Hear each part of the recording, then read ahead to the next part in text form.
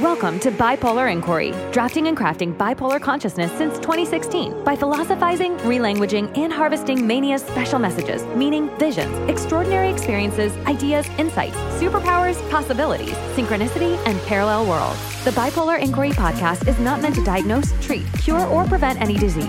Information discussed on the show is not medical advice. Now, let's get started with this episode.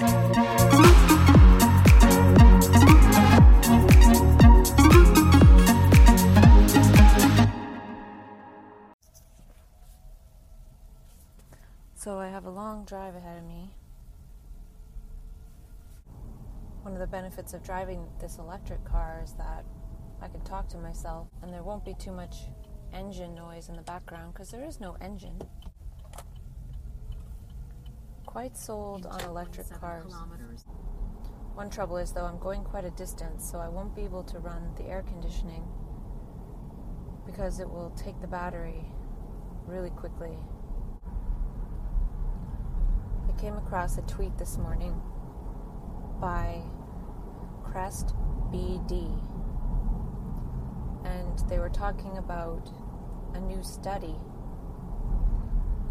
that's coming out, or that they're starting, on bipolar disorder, titled, "Do Ambitious and Exploratory Behaviors Drive Creativity in Bipolar Disorder? In Search of a Mechanism." So they're searching for a mechanism of creativity in bipolar disorder in order to better support people's strengths or be more strengths-based in somebody's recovery. And that sounds lovely. But I kind of wonder, is there a mechanism to creativity? Or is it that we're so mechanized as a humanity, not as one person with bipolar disorder or whatever, but it's sort of flabbergasting for someone to have something called an illness, a mental illness, yet have this gift, this real capacity for creativity.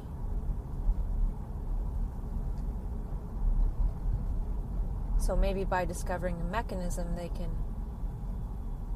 support people in their recovery, but I don't know if creativity can be mechanized or if it's something that I'm not sure what I'm saying, but we're so mechanized as human beings into functioning in society. And so many of us have lost our creativity throughout our lives, if we're even in touch with it at all, though we likely were as children. And since creativity is so repressed and underexpressed because we're so mechanized as human beings, it's overexpressed in a few individuals, relatively few, and then they're said to have this mental illness called bipolar disorder. Yet how is somebody with such a disorder, such a defect, such an illness, to be so wonderfully creative at times? So what is that all about? What is the mechanism? But in my mind, we were all wonderfully and perfectly creative as children before we were mechanized. And then as a mechanized adult, we look at people who have broken out of this mechanism or temporarily break out of this mechanism and are restored to natural innate creativity and say, well, what is the mechanism? When perhaps we need to look at the mechanisms that prevent us all from being that creative. It just seems to be this state of amnesia in us all that we forget how we came here as human beings. And it says, do ambitious and exploratory behaviors drive this creativity? Well, we had ambitious and exploratory behaviors as children. And why don't we all have ambitious and exploratory behaviors? And if we all did, maybe a few, relatively few, wouldn't need to overcompensate for this, because we are one consciousness. So if there's a natural capacity in humanity as a whole that is not unfolding and manifesting and expressing as that energy of creativity, then it's going to break through in some, because our brain is so full of mechanisms that block the creativity. So it's not we need another mechanism to describe this creativity. It's seeing that we're so full of mechanisms that block the creativity. And then the mechanized minds of professionals are trying to just find this mechanism. Creativity is an energy that breaks all mechanisms and thus cannot be mechanized. But one can look from the outside of creativity looking in as a scientific observer and say, what is the mechanism? But it's energy that is breaking down the mechanisms of the ego, of our programming, of our conditioning. And we're restored to our original ambitious and exploratory nature as human beings. But apparently, it's okay to explore as scientists. It's okay to explore if we have certain professionals. But a normal human being is thought to be abnormal if they all of a sudden become ambitiously exploratory. But maybe we need to all be more ambitiously exploratory. So to me, it just seems strange. And I feel this creative energy that breaks through the mechanization. If we're able to integrate that, we can actually share with people about this creative energy. The creative energy sharing with the mechanized. So the creative energy that comes in doesn't want to be remechanized, and that's where the resistance comes in. And not that there's no place for any kind of mechanization, but it's been overemphasized. And so it's overemphasized in the many, and few have the energy break through it because it's a false structure. Not because there's an illness there.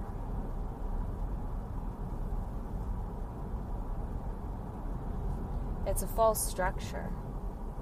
So it's a mistake to take this false operating system of humanity to be who we are, and to take a breakdown in that to be a problem or an illness. It's actually a creative act to break down all that which would stand in the way of one's creativity. And this can be taken to mean that we should just do whatever we want and just go crazy, and that's not what it is at all. If we were never mechanized away from our original creative action and exploration and perception and learning and discovery, we would be completely different human beings as a collective humanity right now. So when one later in life, after this long period of time of mechanization, whether it's 10 years or 20 years before that breakdown happens that gets labeled as a mental illness called bipolar disorder, well, there's a big earthquake. It's not just little ripples of learning. It's breaking down all that which was preventing one's creativity and learning all along, and having to start from scratch. So it's like having to start from being 5 years old again. because that's when we started to be mechanized by education, by our family. And we take mechanization, memorization, to be learning, and it's not. Learning is discovering for oneself through ambitious and exploratory behaviors. But our ambitious and exploratory behaviors are painted over by the programs of society.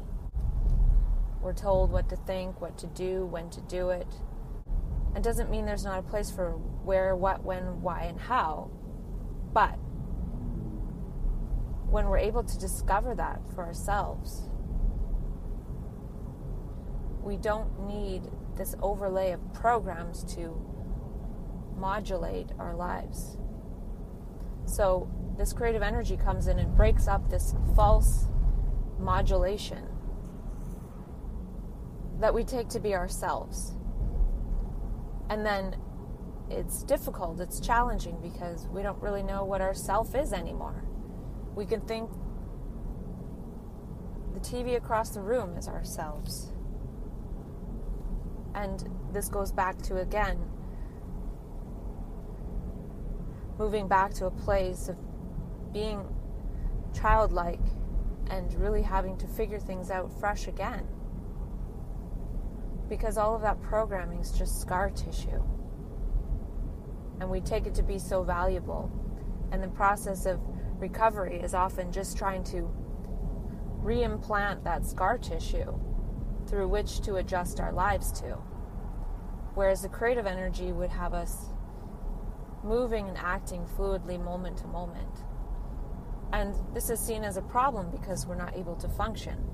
But again, if we were never all warped away from our original creative trajectory, we would be very well acquainted with perception and action and moving fluidly and creatively in the moment.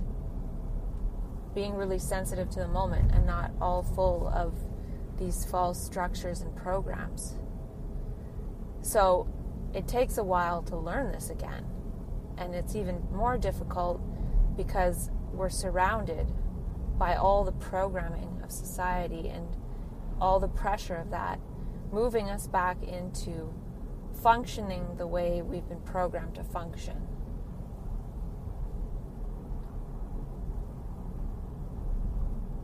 But once that creative energy breaks all that, it's very difficult for that to stay intact.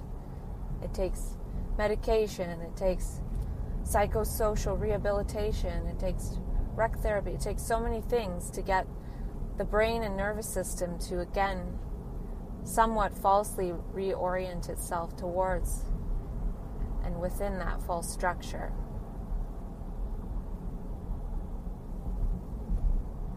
But one can learn to walk in both worlds while taking medications or not. It's an exploration. An exploration to learn how to live with what is superimposed upon us and what is our superhuman potential, and how to balance those.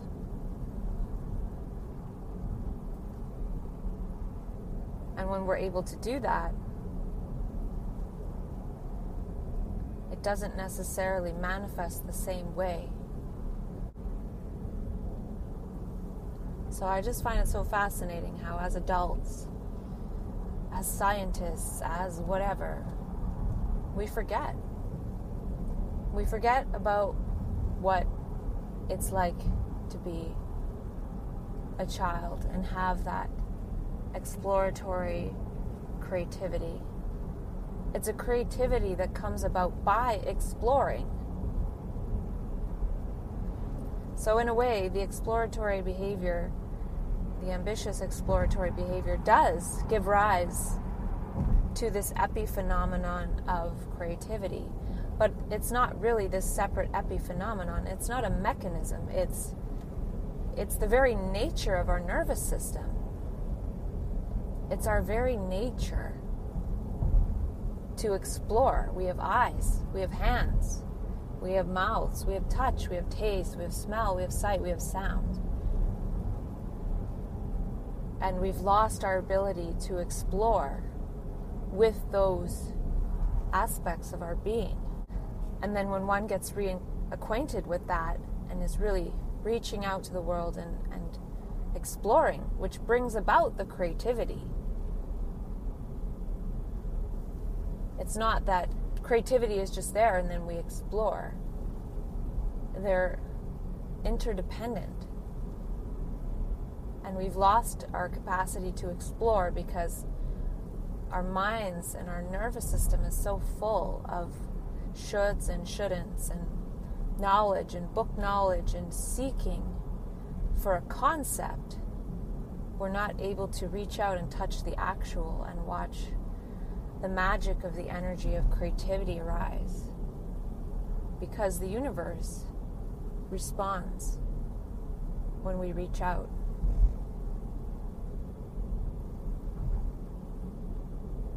And when we reach out and touch the universe itself is creative. It's creativity itself. And so when we reach out in a gesture of creativity and exploration, we are that too. And in so-called bipolar disorder, we're in touch with a different order of the universe. Instead of thinking and planning and goals and success and all of this, we're just reaching out and exploring and seeing what happens when we do, without having these preconceived goals.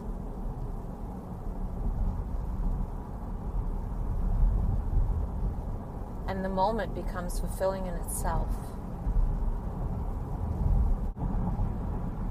So all of this is just a misunderstanding of our own capacities as human beings. Creativity isn't unique to somebody with a label of bipolar disorder.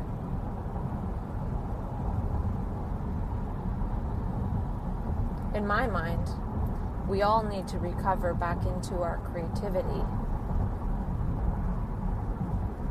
We all need to inquire into this. Not just look at certain groups of people and wonder about this anomaly of creativity. Why is it an anomaly? Why aren't we all that creative? And if we were, who would be there to judge one as more creative than the other? And who would be there to try to coax somebody back into functioning the way collectively we do now? Where would that collective be? What would the world look like? Creativity is a natural human capacity that we're basically trained out of by virtue of sitting in a chair for 6 hours a day, 5 days a week, for 20 to 25 years.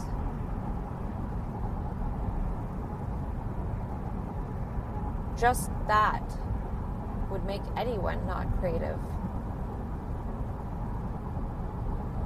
Sitting in a chair and exploring with our concepts and not being fully immersed in the moment and exploring with our hands and eyes and hearts, which is how we came here, which is how we learned.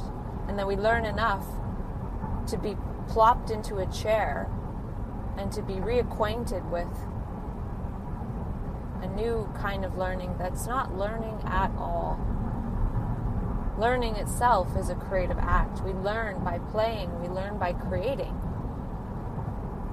And for some reason we've been duped into thinking that we learn through concepts. Life isn't a concept.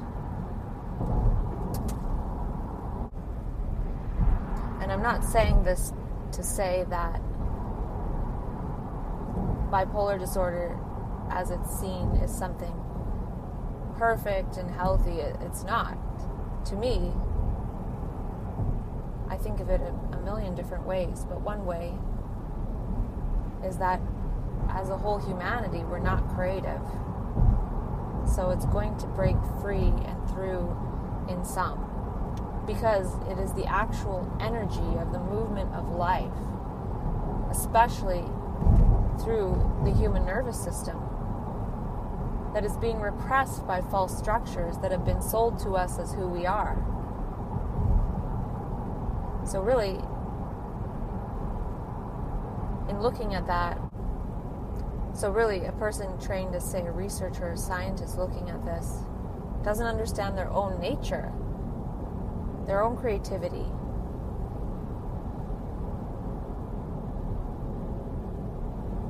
Our own creativity, which we have access to any moment, has been replaced with 10 years of higher education, of sitting in a chair and looking at books, mostly. We don't even know how to use our own bodies. We just sit there, and sitting is now the leading cause of death, and just move our eyes back and forth. And we think that that's learning. And since we've overemphasized that, and success means sitting and moving your eyes back and forth, looking at a book, until you can help the ones that didn't subscribe to that process. And then some people get trained in something like EMDR, where people who are traumatized sit there and move their eyes back and forth to try to reintegrate. It's just sort of backwards. It's like health is moving your eyes back and forth, looking at a page. And then another problem with this is that the study is to support people in their strength of creativity by learning the mechanism. Well, one of the things that definitely kills creativity is medication. So it's like saying, we're going to kill your creativity with this, but then at the same time, we're going to come in and try to help you in your strength of creativity. So it's kind of backwards. It's like, we just killed your creativity, and now we're going to do a study to help you with your creativity. As long as it's not too creative, it's just creative and you're still able to function and do all this and that. And it's nothing against functionality. It's just creativity has a completely different function than the ones that we value in society. And if it were truly allowed to flower and manifest, it would take its right place. It wouldn't just be on the walls of museums or on the walls of the waiting room at the psychiatrist's office, a piece of art, but each movement of our life, the smallest move of our finger would be a creative act. And that is what the nervous system is attempting to recalibrate us to. The energy of the human nervous system, of our original way of being. Not some anomaly, not some perturbation, not some whatever. And the universe, the energy of human consciousness is perturbed. It is totally perturbed with how we are using the human nervous system. It's not in alignment with our nature. So I would say we need to study the scientific brain to understand the mechanism of wanting to mechanize everything.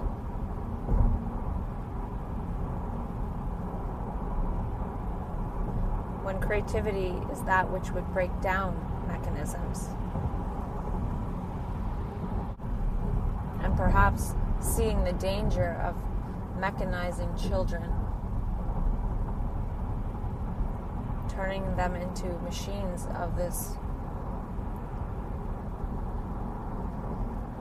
brutal construct.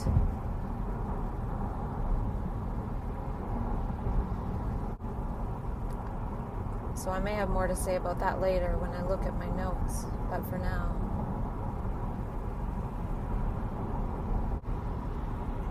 It's kind of like how it's very dangerous to not go with the flow of traffic.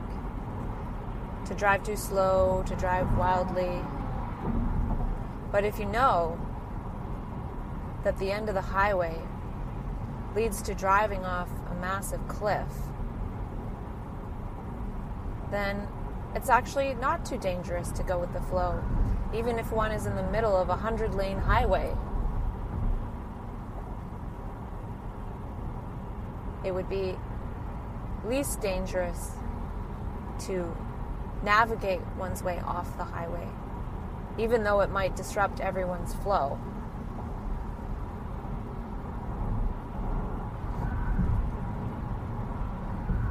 But when enough people start doing that, eventually people start to catch on that that's not the way to go. And there's another flow that starts flowing with, everyone starts flowing with it. And there's all this talk about getting into flow and blah, blah, blah. We will be sold this new flow, but we can figure it out for ourselves.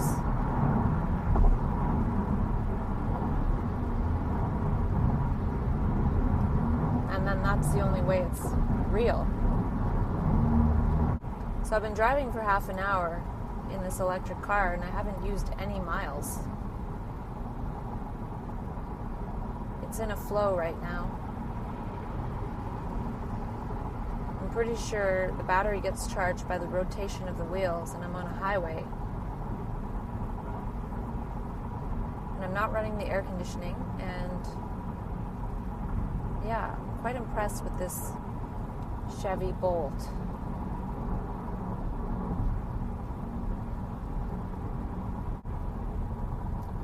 And I also feel with creativity, when somebody labeled with bipolar disorder connects with creativity, as ultimately they do, that's part of the main factor of it, is connecting with the creative energy that simultaneously suspends and dismantles a lot of the ego structure, which is a necessary co-occurrence for creativity to be. It's a different co-occurrent order. It's an order of creativity co-occurring with the order of the ego, which then appears to ego-structured people as disorder, but it's dismantling the ego, which is a false order. But then when somebody gets connected with that, when the pressure of all the programming is starting to close in on that person again, it's scary, because it's the scariest thing on earth to lose one's original creativity, to lose the natural, free, fluid, dynamic state of the nervous system. And as children, it happens so slowly. Over time, we don't even notice. But when we get so in touch with that, and it starts retreating, we definitely most of the time go kicking and screaming, because it's one of the only things that really matters, is having a free, fluid, and dynamic, creative human brain and nervous system. That's what can create one's life, change the world. Not by staying in line with this structure that we all share and co-create with as the world that we see now.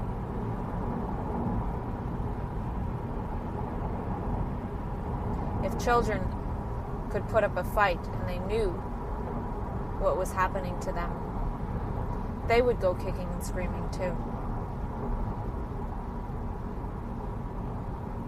But they don't know. But the collective consciousness of children is starting to catch on. They're starting to refuse to participate in this. We always think of things in terms of personal illness and disease, but it's not. It's a collective phenomenon.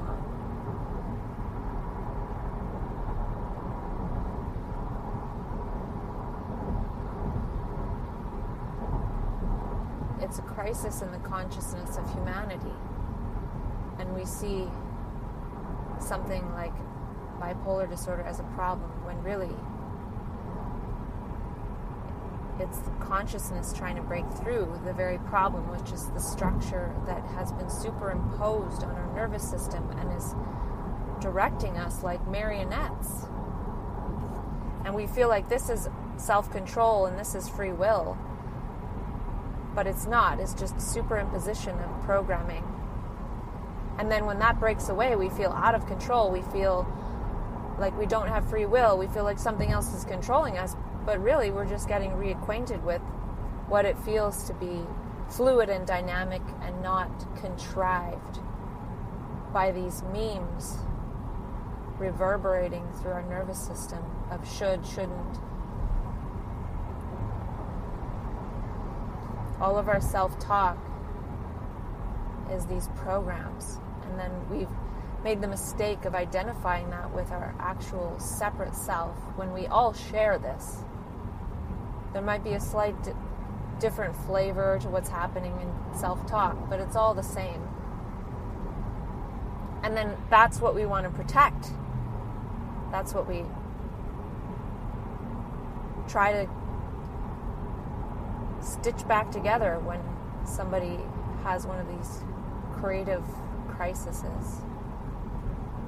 And the real tragedy is that we all aren't creative. Not how to get the one who broke through into creativity, drag them back kicking and screaming into all the constructs that we're supposed to subscribe to as our behavior. And I'm not saying this as an excuse for the behaviors that are harmful.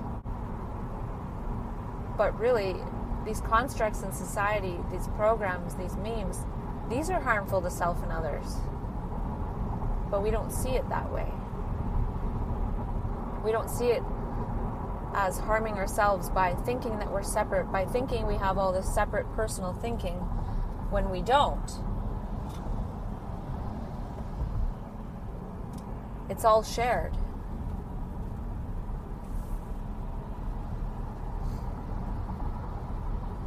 And then a person labeled with bipolar disorder breaks through into original insight and creative perception and creative action. And it only seems strange because nobody around us is used to that or acts in that way.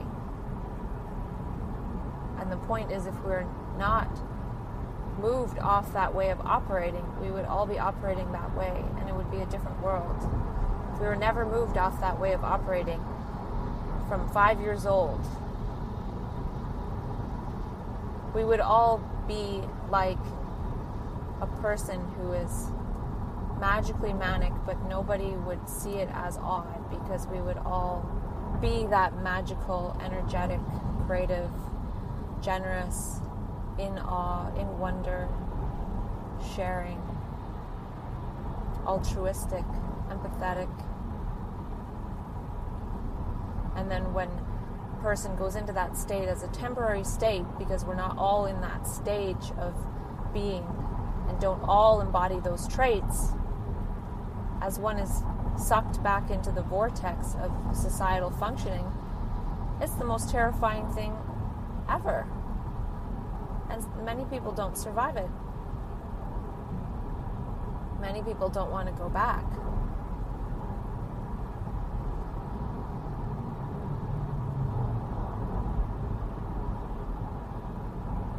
Many people end their life. And we don't see this as the mechanism that is leading to children ending their lives, being moved off their own creativity, their own understanding, the power of their own nervous system to figure things out.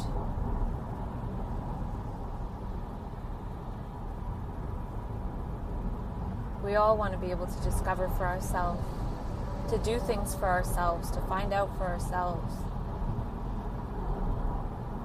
We don't want things told to us and done to us, to the point where some of us will just do it to ourselves.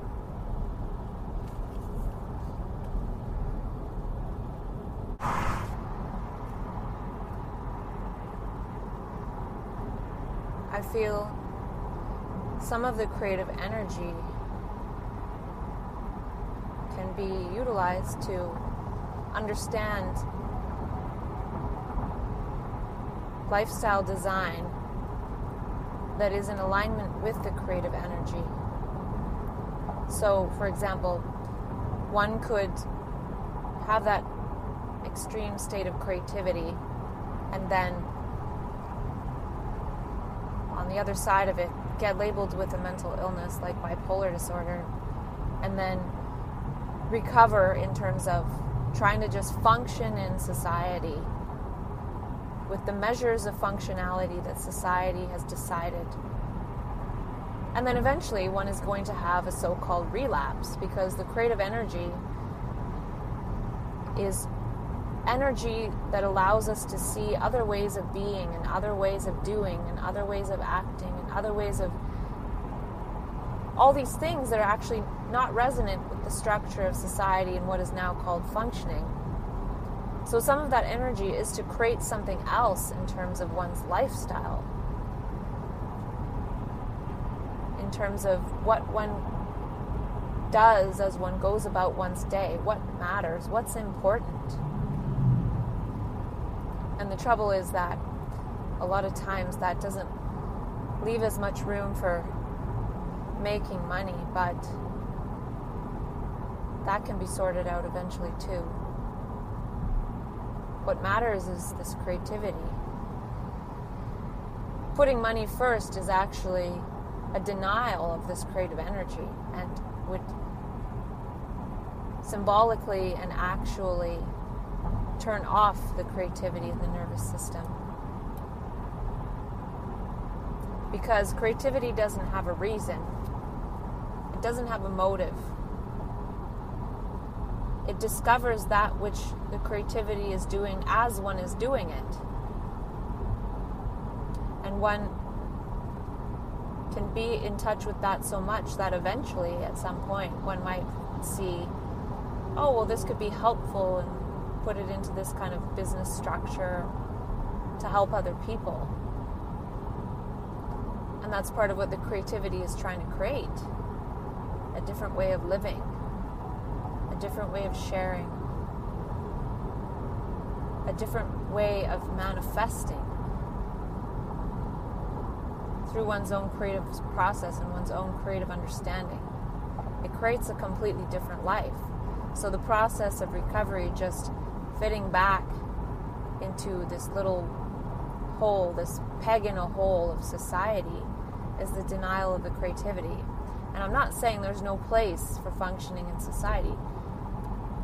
At this point, it's definitely about learning to walk in both worlds. But what I'm saying with that is part of the creative energy is to explore, to ambitiously have exploratory behaviors around creating a life that is more in alignment with the creative energy.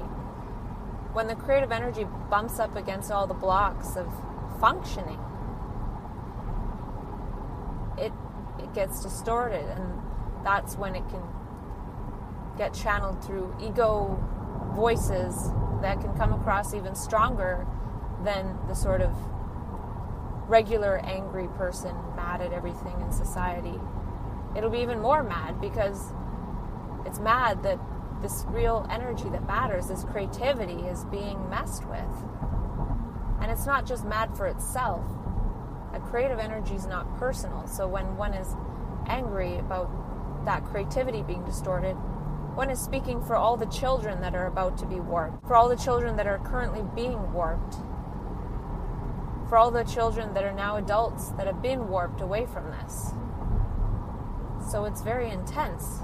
But it has to be intense to break this dullness that we've all been hypnotized and mesmerized by. This dullness of living uncreatively to earn a living, to buy stuff that few people have created.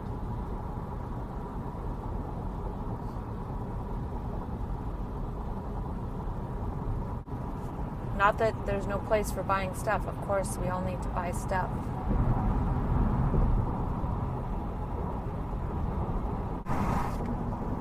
We don't know how to look into ourselves and unfold our potential. So this process, this creative energy comes in and forces us to look at our potential.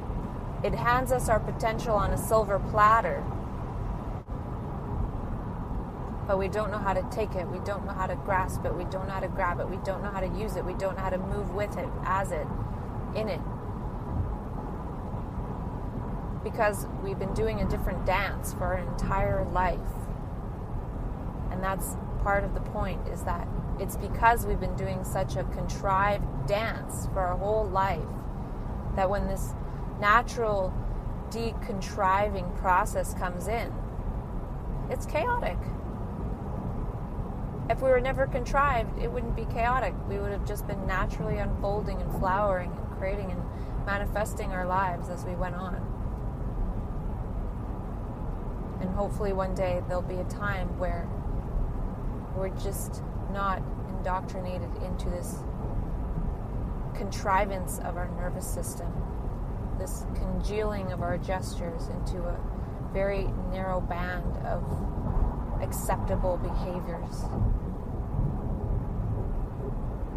Because we have this whole social programming that would stop us.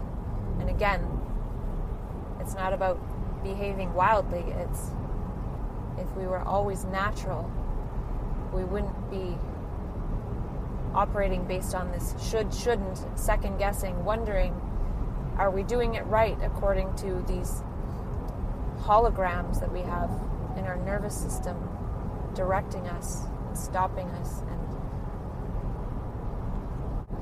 this creative energy is communication itself.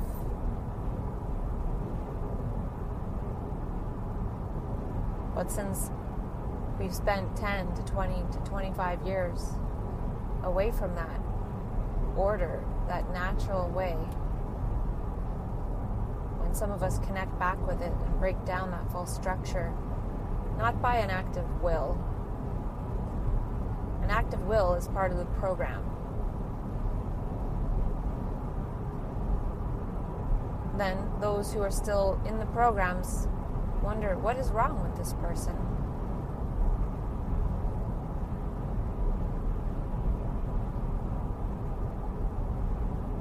But the chaos will subside.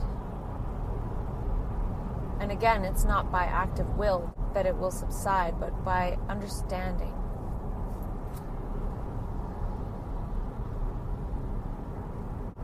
By having creative perception about this creative energy itself, by wondering about it, by looking, by seeing it in operation. And in that state of so-called mania, we can really see some kind of creative energy in operation. It's mysterious, it's magical, it's powerful.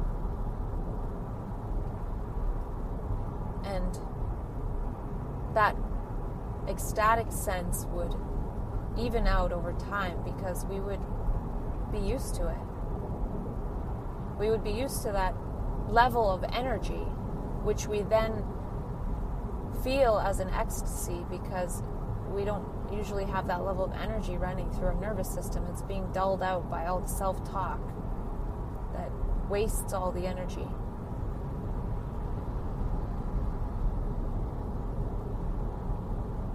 So when there's no self-talk, but just self in touch with the moment talks to us and through us. And at first it feels very ecstatic, but when that energy creates all the new neurons and neural pathways and structures of gesture and behavior and integrates, then we just get to live out our life and be surprised and in awe of the dynamic richness of being a human being. But it takes time for all that energy to create all the neural pathways and brain areas that we're missing, that have atrophied due to programming. Our brains have been pruned. They've been over-pruned by our education. They've been pruned in a certain direction to train us to be functions instead of creators, instead of manifestors. And when we're not creators and manifestors, we're full of emotions, we're full of ego, because it's a reaction to not being creative.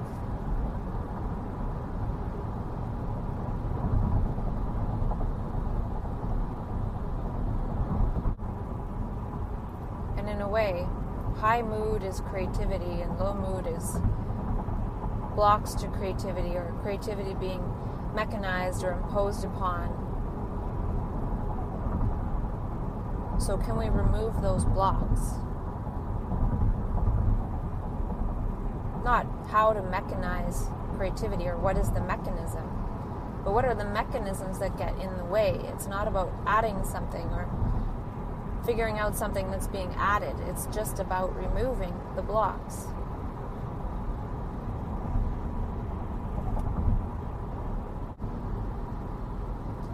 Creativity might be the essential key. And one of the most essential things to create is one's own understanding. And when one first goes into something like bipolar consciousness, one understands that one doesn't understand anything. And in that, all of a sudden, we have access to so much meaning and understanding. It's unbelievable. Because all the false understandings have been at least temporarily suspended. It's like removing the blindfold.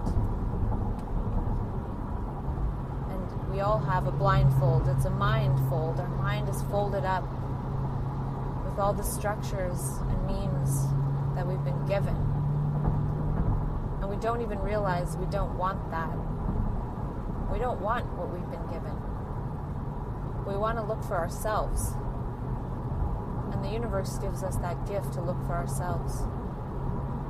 And once we catch a glimpse, life will never be the same. And there's so many people who are operating in so-called regular consciousness who want that glimpse so badly. They meditate, they do yoga, they take psychoactive substances, they fast, they do all these things. But we don't understand. There's nothing we need to do to get that glimpse. And when we do nothing to get that glimpse, oftentimes we get labeled with a mental illness. But if we consciously are trying to get that glimpse through some kind of volitional activity, then when we get the glimpse, we understand it that we got the glimpse because we were doing this spiritual stuff, so it must be spiritual, and maybe that actually helps one catch the glimpse without going crazy. But one can glimpse without doing anything as well, and without another context of understanding. That glimpse can drive one nuts. It's like seeing how everything really works and then being dragged back to the level of consciousness of how things are contrived to work. And it feels like war. The universe turns the ignition, but we still have to drive the car. Right now I'm driving by two huge bank buildings.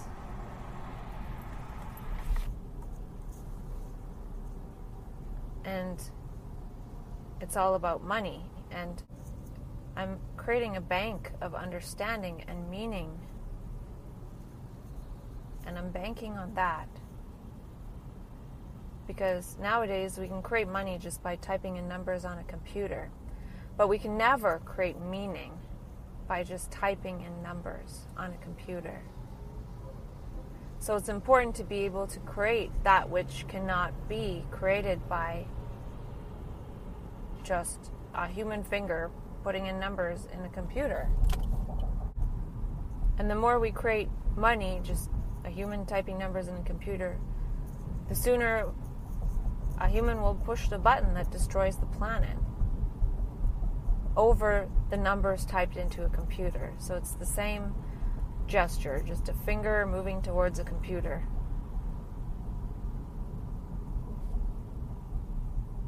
When we're not directing our intention, our gesture into bringing meaning through our nervous system, because we have all these programmed memes moving through our nervous system, it blocks the meaning.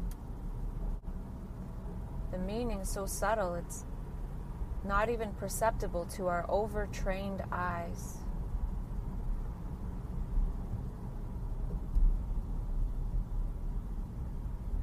Our eyes are trained to seek meaning outside the moment and not see the infinite meaning ever present in each unfolding moment.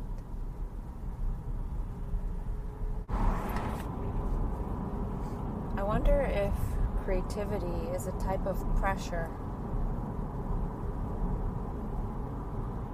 sort of like how sound waves create pressure on the eardrum, which creates sound or translates sound waves into sound in the brain. And perhaps we all have this creative pressure, but with all the pressures of functioning and what we're supposed to be doing, we lose the sense of the pressure of creativity. And then that pressure can build up to the point where it drives one crazy in a certain way.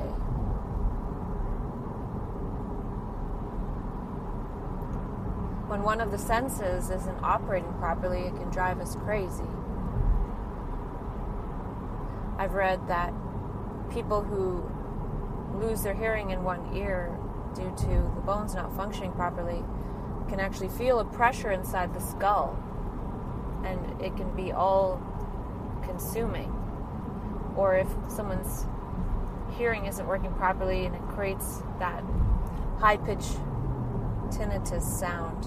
It's just a small little high-pitched sound, but it can be all-consuming. So perhaps there's a subtle pressure of creativity that, when not integrated, when not working properly, it can sort of drive us crazy.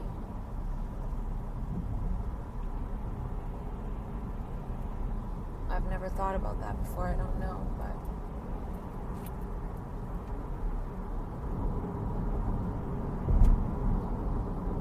then the creativity becomes all-consuming, as opposed to just another one of our dynamic senses. We have our senses,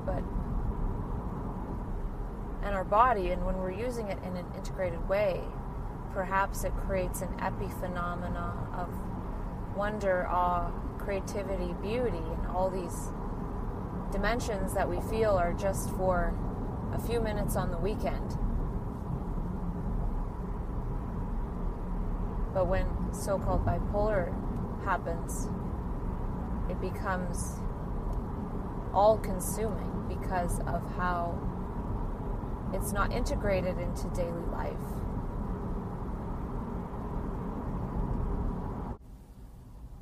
Another email I got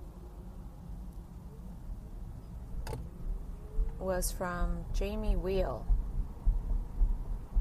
on the neuroscience of happiness. And he was talking about 4 factors: heightened creativity, accelerated problem solving, accelerated learning, and higher happiness and well-being.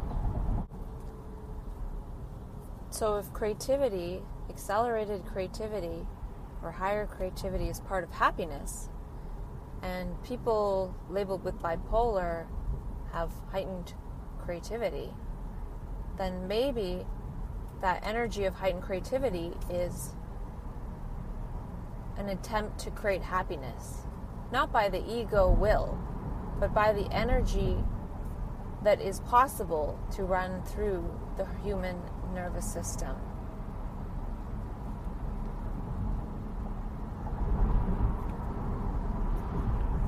And it says accelerated problem solving. I don't feel that that's necessarily something that is separate from heightened creativity. Creativity, of course, can solve problems better than how we usually attempt to solve problems, just by reorganizing things in the mind, just old bits of information, trying to figure out how to reorganize them in a way that will solve a problem. But really, this mental manipulation is what creates problems. So by trying to solve a problem in that way, it's nearly impossible. And if it does solve a problem, it usually creates more problems to be solved.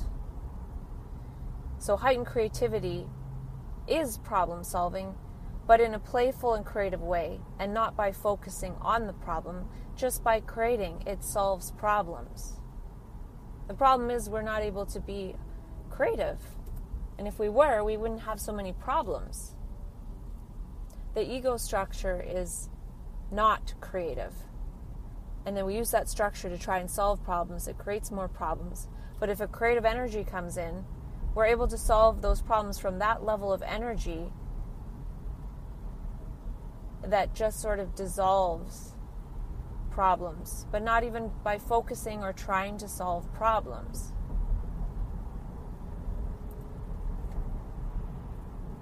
And accelerated learning. Well, creativity is learning. Learning is play. We learn by playing, exploring, doing, figuring things out, not being told. So the ego is just full of things that we've been told, full of sound bites that we've been told. And then we use those bits we've been told to navigate the world. And it's completely inadequate and creates problems. And then we try to use that same mechanism to solve these problems. And we think that that is some form of learning. And by learning enough knowledge, we might be able to solve our problems. But it's all part of that same level of thought, old thought. Creativity implies something new. And only something new can solve the old, by bringing something new about to allow the old to fall away. And of course, when we're being creative, learning, and supposedly solving problems, we have a higher sense of well-being. We're not just living in the field of problems. We're living in the field of creativity, in which problems just naturally dissolve. We're able to dissolve our problems by virtue of our own creativity. And of course, we feel more adequate, we feel more strong, because we don't have to seek outside ourselves to solve the problems. We just are creative, and that naturally solves problems. And in that creativity, in that play, we learn. So creativity is the acceleration of learning, which naturally solves problems and creates the epiphenomenon of well-being and happiness. They're not separate phenomena. So how do we be creative? Well, we just got to be creative. We got to create. And being creative creates creativity and learning, not learn enough in order to be creative. We have it all backwards. All of our words in our brain lead to this illusion of a separate me needing to learn enough in order to be creative. But we are that creative energy. The me isn't creative. There is a creative energy that dissolves the me, which creates problems and lives in the field of problems. Come into my dream. Let me show you what I've seen. It's you and me I've seen. As bipolar people, we're just protecting our creativity. And it's not our creativity. We're holding it sacred until the rest of humanity can catch on.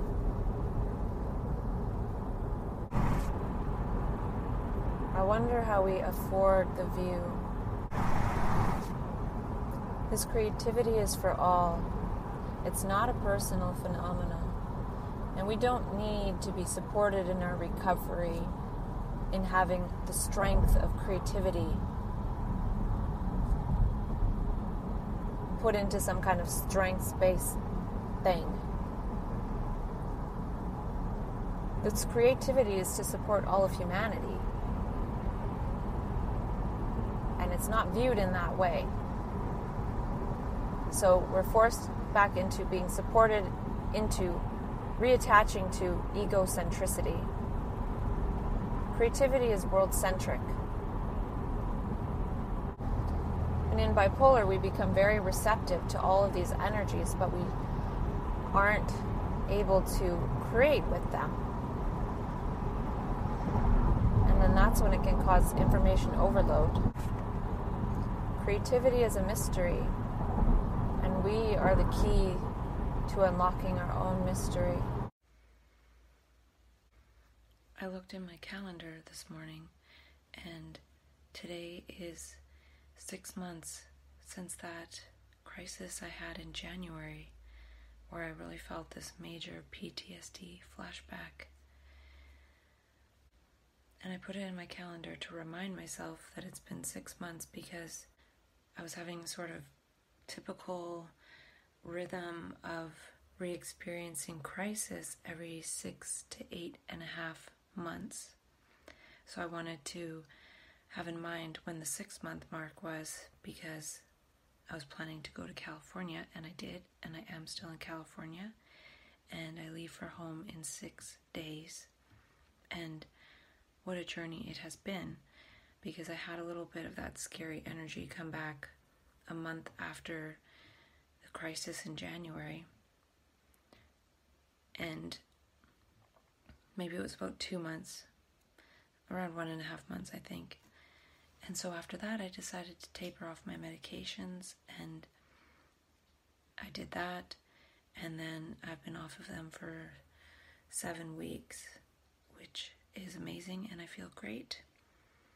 And I've been really busy here this last week, so I won't really get to make that many videos. And even when I get home, I just want to really focus on being around the people that I've been away from for so long, so I won't make too many videos there either. So hopefully my next real wave of videos with myself will be in September-ish, when the weather starts getting crappy where I'm from, and maybe I'll have a new iPhone and maybe a new computer to maybe make the quality a bit better for some reason. I don't know why. And then, yeah. And it's funny how one can just be going along doing something and not even realize something very simple that somebody pointed out to me, that the iPhone camera, the front camera, is a lot crappier than the back camera. The back camera is the 4K camera, and the front one is just up to 720.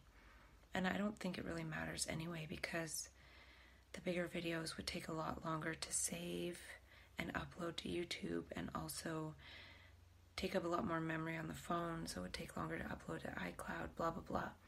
So it's not really important, but I just never realized that if I did want to make a better quality video, I'd have to flip the camera around, which makes it a little more difficult to tell if I'm in the middle of the thing. Not that that matters, but I just thought that was interesting how I never really thought about that. And it didn't really matter anyway, but interesting. So now I know, after a whole year, that if I wanted to make a better video with my iPhone, I'd have to use the front camera. I never quite understood that. And front camera as in the non-selfie cam. Maybe that's the back camera. Whatever. And I think in the last video I was talking about that article written about all these wonderful sound bites about making a decision to take medication, and how it's misleading if applied to people with bipolar or schizophrenia diagnoses, And I don't think it actually implied that in the article, but on the tweet, it actually said why it's important for people with schizophrenia and bipolar to have meds as an important part of the treatment plan. And then the article is talking about decision making. So I feel it's misleading, because if it was an article about reasons to stay on medications after one had been basically forcibly put on them in the hospital, then that would be a different story. But it sounds to me like it's mainly people who actually did get to make a decision. And maybe that it includes some people with diagnoses of bipolar and schizophrenia labels, but in my case, it wasn't this decision that I made. I was just put on them in the hospital. And I'm not saying that to change that fact. Nothing can change that fact, and I wouldn't even change it anyways. But it's just misleading to think that everybody who goes on psych meds just makes this wonderful informed decision. And something that I didn't talk about was how if one starts a medication, even after a couple of weeks, it can be very difficult to taper off the medication. So if somebody starts taking it and they're like, I don't want to take this, it doesn't make me feel good, and then doesn't take it anymore, there could actually be worse side effects of coming off the medications, or worsening of symptoms supposedly that's actually just withdrawal from the medication. So the body becomes addicted to the medication very quickly, and then when one tries to not take it anymore, if the risks and the side effects are worse than the original distress or trouble, then the distress and trouble can actually get worse than the original because of the addictive effects of the medication. And then one thinks, well, maybe I do need this medication. Things are getting worse. So it can actually cause a lot more problems. And then it's actually seen as justifying further treatment or switch to a different medication or the need for medication.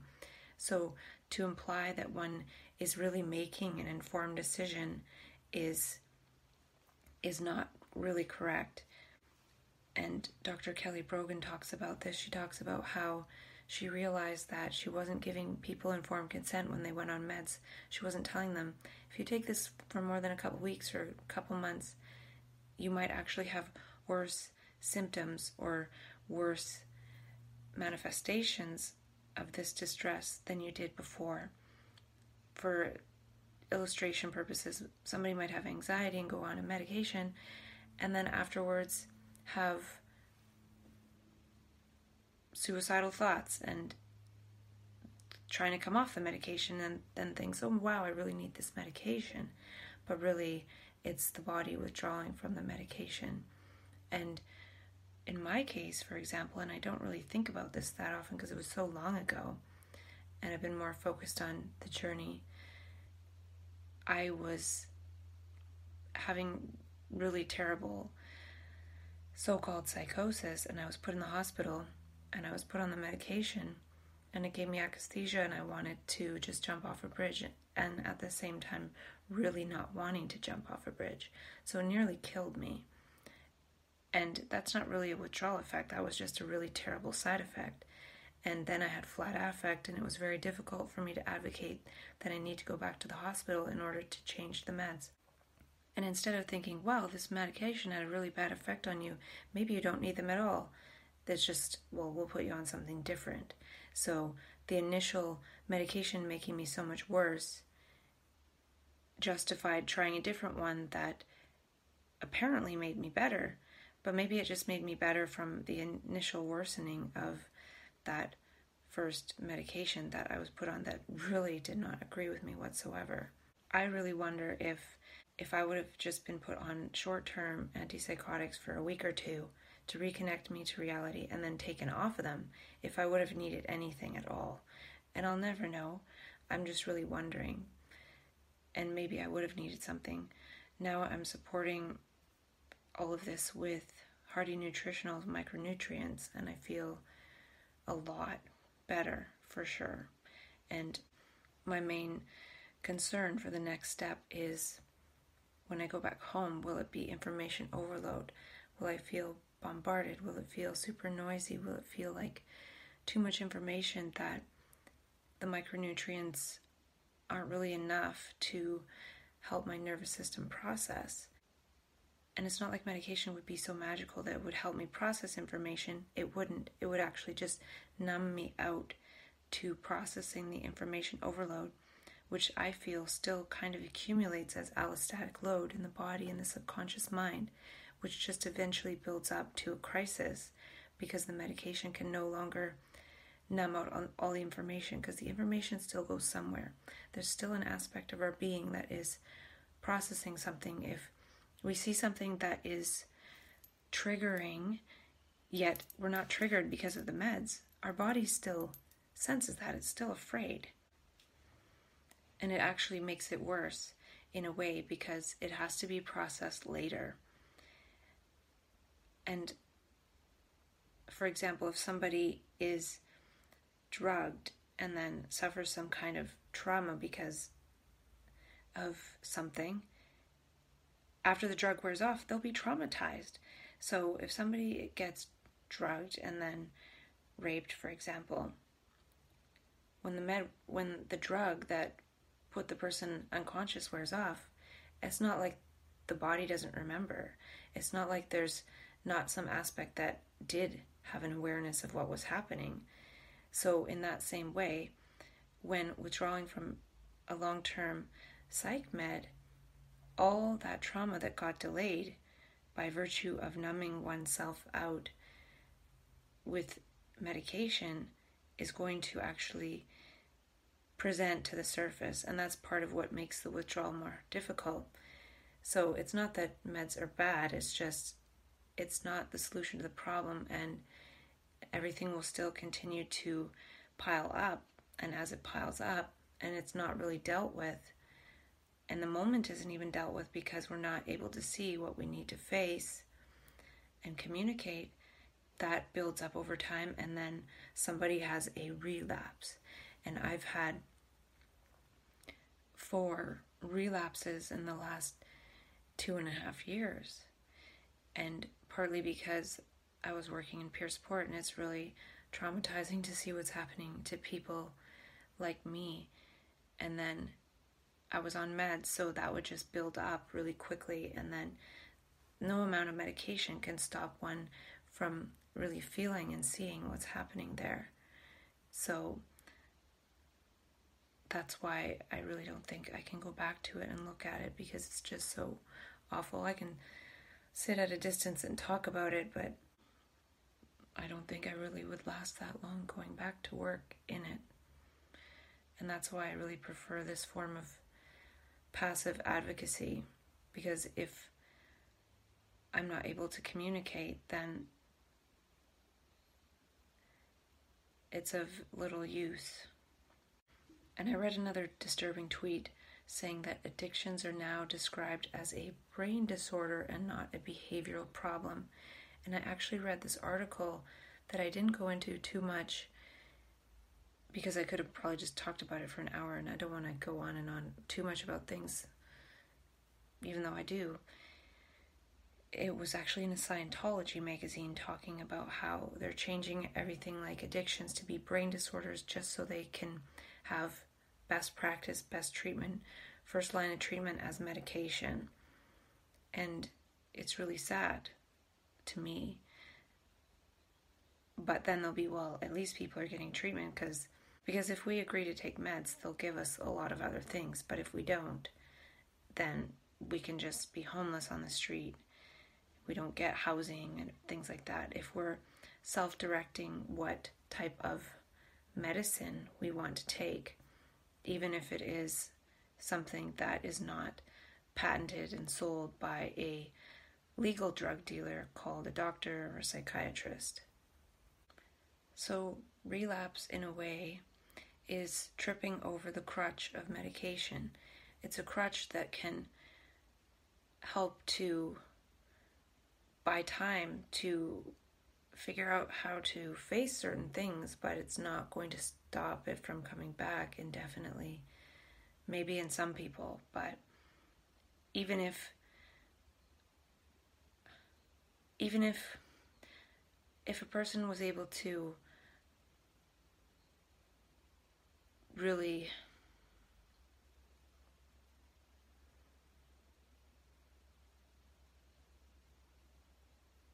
if a person is able to be on meds and then really move into dealing with the things that one had a sense were leading to crisis or struggle while on the meds, then maybe one will never have a relapse. But if one actually goes into situations that are going to cause more distress, things are going to pile up really quickly.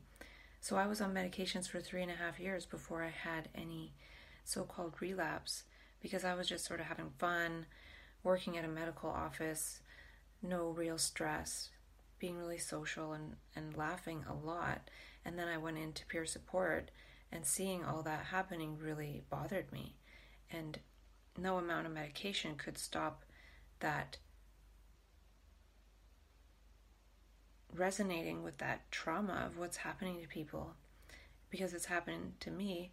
And then it happened again in April of 2016, which was just as bad as that very first time, which could have then justified another med change. Well, it was a med change that did that to me. And so yeah, there's a lot to say about that stuff, but I just don't really like how it's purported as not risky when those types of medications, especially the long-term antipsychotics, nearly killed me twice.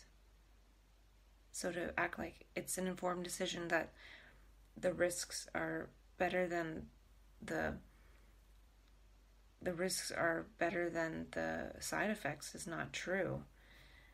I had to be taken off those drugs really quickly in order to not end my life. So, and there's a problem there when the psychiatrist has the power to just give it in a setting like a psych ward where one doesn't have a choice. And had I had to stay on that medication and been discharged on that medication, I probably would have ended my life. And people do that. And we would never try to run a marathon with a crutch. And life really is a marathon. So if somebody gets injured, they use a crutch for a while and then they ditch the crutch. I really feel there's a time to throw away the crutch. And it's not a frivolous thing. It has to be done very, very carefully. If we don't throw away the crutch, it's very difficult to dance in all directions. And I also want to throw a little game element into this video because it's been so boring and repetitive. So the game element is that I've been thinking of creating an altruism quarter game and just putting a note with a quarter, and if someone finds it, follows the clue, they get some sort of prize. So I found a bill that says,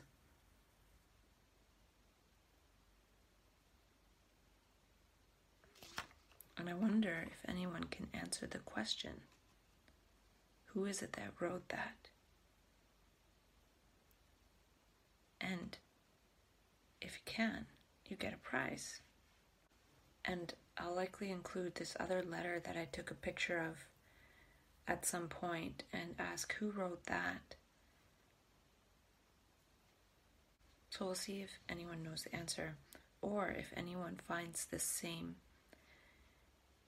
thing that I just showed, and that would be another prize. It reminds me of that movie Serendipity, and I would like to live more by serendipity, synchronicity, eureka, and that other term that kind of relates to that. And then the last thing I want to talk about today is a couple of days ago, it flashed in my mind that when I was young, really young, I had sort of this little file of papers, or I had these little books that I would call my importance. And I just had this sense that these papers I had and this information was really important. and I would draw a computer book like that character Penny had in the cartoon Inspector Gadget, and I thought it was so cool. And now we do have computer books in terms of tablets and smartphones. So I just really flashed on how I was really born with this awareness of information, and at home I have a whole shelf full of books and then a whole shelf full of things I printed off and collected in terms of research in health and now in mental health. So I just thought it was really interesting how as a child I wasn't dancing around or anything like that. I had this sense of these importance, and it was just always there, and I've always had that. And maybe I'll talk about that more later, but I just really was surprised by that realization that I've always had my notebooks of information even before I could write.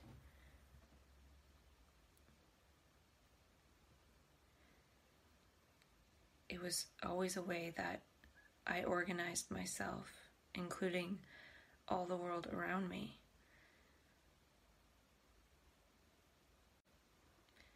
That's good enough for today. Thank you for listening to Bipolar Inquiry. If you're enjoying the show, please feel free to rate, subscribe, and leave a review wherever you listen to your podcasts. Remember, use your voice, craft your consciousness, embody your potential, enter a quantum paradigm. The Bipolar Inquiry podcast is not meant to diagnose, treat, cure, or prevent any disease. Information in this show is not medical advice. Thanks again for listening, and we'll catch you in the next episode.